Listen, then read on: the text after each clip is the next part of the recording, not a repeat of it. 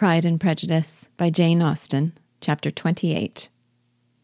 Every object in the next day's journey was new and interesting to Elizabeth, and her spirits were in a state of enjoyment, for she had seen her sister looking so well as to banish all fear for her health, and the prospect of her northern tour was a constant source of delight. When they left the high road for the lane to Hunsford, every eye was in search of the parsonage, and every turning expected to bring it in view. The palings of Rosings Park was their boundary on one side. Elizabeth smiled at the recollection of all that she had heard of its inhabitants. At length the parsonage was discernible. The garden sloping to the road, the house standing in it, the green pales, and the laurel hedge, everything declared they were arriving. Mr. Collins and Charlotte appeared at the door, and the carriage stopped at the small gate which led by a short gravel walk to the house, amidst the nods and smiles of the whole party. In a moment they were all out of the chaise, rejoicing at the sight of each other. Mrs. Collins welcomed her friend with the liveliest pleasure, and Elizabeth was more and more satisfied with coming when she found herself so affectionately received. She saw instantly that her cousin's manners were not altered by his marriage.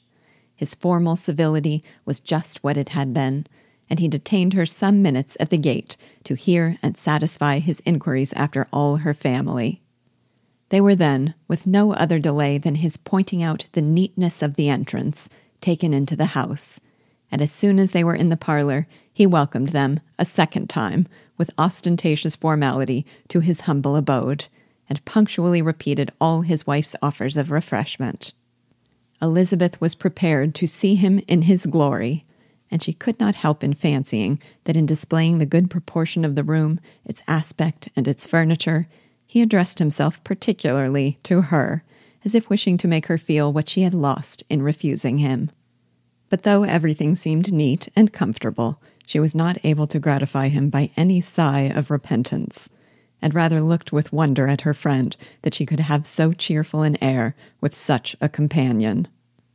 When Mr. Collins said anything of which his wife might reasonably be ashamed, which certainly was not unseldom, she involuntarily turned her eye on Charlotte. Once or twice she could discern a faint blush, but in general Charlotte wisely did not hear. After sitting long enough to admire every article of furniture in the room, from the sideboard to the fender, to give an account of their journey and of all that had happened in London, Mr. Collins invited them to take a stroll in the garden, which was large and well laid out, and to the cultivation of which he attended himself. To work in this garden was one of his most respectable pleasures, and Elizabeth admired the command of countenance with which Charlotte talked of the healthfulness of the exercise, and owned she encouraged it as much as possible. Here, leading the way through every walk and crosswalk, and scarcely allowing them an interval to utter the praises he asked for, every view was pointed out with a minuteness which left beauty entirely behind. He could number the fields in every direction, and could tell how many trees there were in the most distant clump. But of all the views which his garden, or which the country or kingdom could boast, none were to be compared with the prospect of Rosings, afforded by an opening in the trees that bordered the park nearly opposite the front of his house. It was a handsome, modern building, well situated on rising ground. From his garden, Mr. Collins would have led them round his 2 meadows, but the ladies, not having shoes to encounter the remains of a white frost, turned back, and while Sir William accompanied him, Charlotte took her sister and friend over the house, extremely well pleased, probably, to have the opportunity of showing it without her husband's help. It was rather small, but well built and convenient, and everything was fitted up and arranged with a neatness and consistency of which Elizabeth gave Charlotte all the credit. When Mr. Collins could be forgotten, there was really an air of great comfort throughout, and by Charlotte's evident enjoyment of it, Elizabeth supposed he must be often forgotten. She had already learnt that Lady Catherine was still in the country. It was spoken of again while they were at dinner, when Mr. Collins, joining in, observed, "Yes, Miss Elizabeth, you will have the honour of seeing Lady Catherine de Bourgh on the ensuing Sunday at church, and I need not say you will be delighted with her. She is all affability and condescension, and I doubt not but you will be honored with some portion of her notice when service is over. I have scarcely any hesitation in saying she will include you and my sister Maria in every invitation with which she honors us during your stay here. Her behavior to my dear Charlotte is charming. We dine at Rosings twice every week, and are never allowed to walk home. Her ladyship's carriage is regularly ordered for us. I should say, one of her ladyship's carriages, for she has several. Lady Catherine is a very respectable, sensible woman indeed, added Charlotte, and a most attentive neighbor.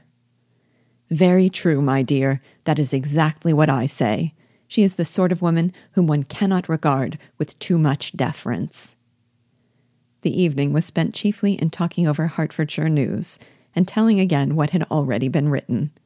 And when it closed, Elizabeth, in the solitude of her chamber, had to meditate upon Charlotte's degree of contentment, to understand her address in guiding and composure in bearing with her husband, and to acknowledge that it was all done very well. She had also to anticipate how her visit would pass, the quiet tenor of their usual enjoyments, the vexatious interruptions of Mr. Collins, and the gaieties of their intercourse with Rosings. A lively imagination soon settled it all. About the middle of the next day, as she was in her room getting ready for a walk, a sudden noise below seemed to speak the whole house in confusion, and, after listening a moment, she heard somebody running upstairs in a violent hurry, and calling loudly after her. She opened the door and met Maria in the landing-place, who, breathless with agitation, cried out, "Oh, my dear Eliza, pray make haste, and come into the dining-room, for there is such a sight to be seen. I will not tell you what it is. Make haste, and come down this moment." Elizabeth asked questions in vain. Maria would tell her nothing more, and down they ran into the dining-room, which fronted the lane, in quest of this wonder. It was two ladies, stopping in a low phaeton at the garden gate. "And is this all?" cried Elizabeth. "I expected at least that the pigs were got into the garden, and here is nothing but Lady Catherine and her daughter." "La, my dear," said Maria, quite shocked at the mistake. "It is not Lady Catherine. The old lady is Mrs. Jenkinson, who lives with them. The other is Miss de Bourgh. Only look at her. She is quite a little creature. Who would have thought that she could be so thin and small?" "She is abominably rude to keep Charlotte out of doors in all this wind. Why does she not come in?" "Oh, Charlotte says she hardly ever does. It is the greatest of favors when Miss de Bourgh comes in." "I like her appearance," said Elizabeth, struck with other ideas. "She looks sickly and cross. Yes, she will do for him very well. She will make him a very proper wife."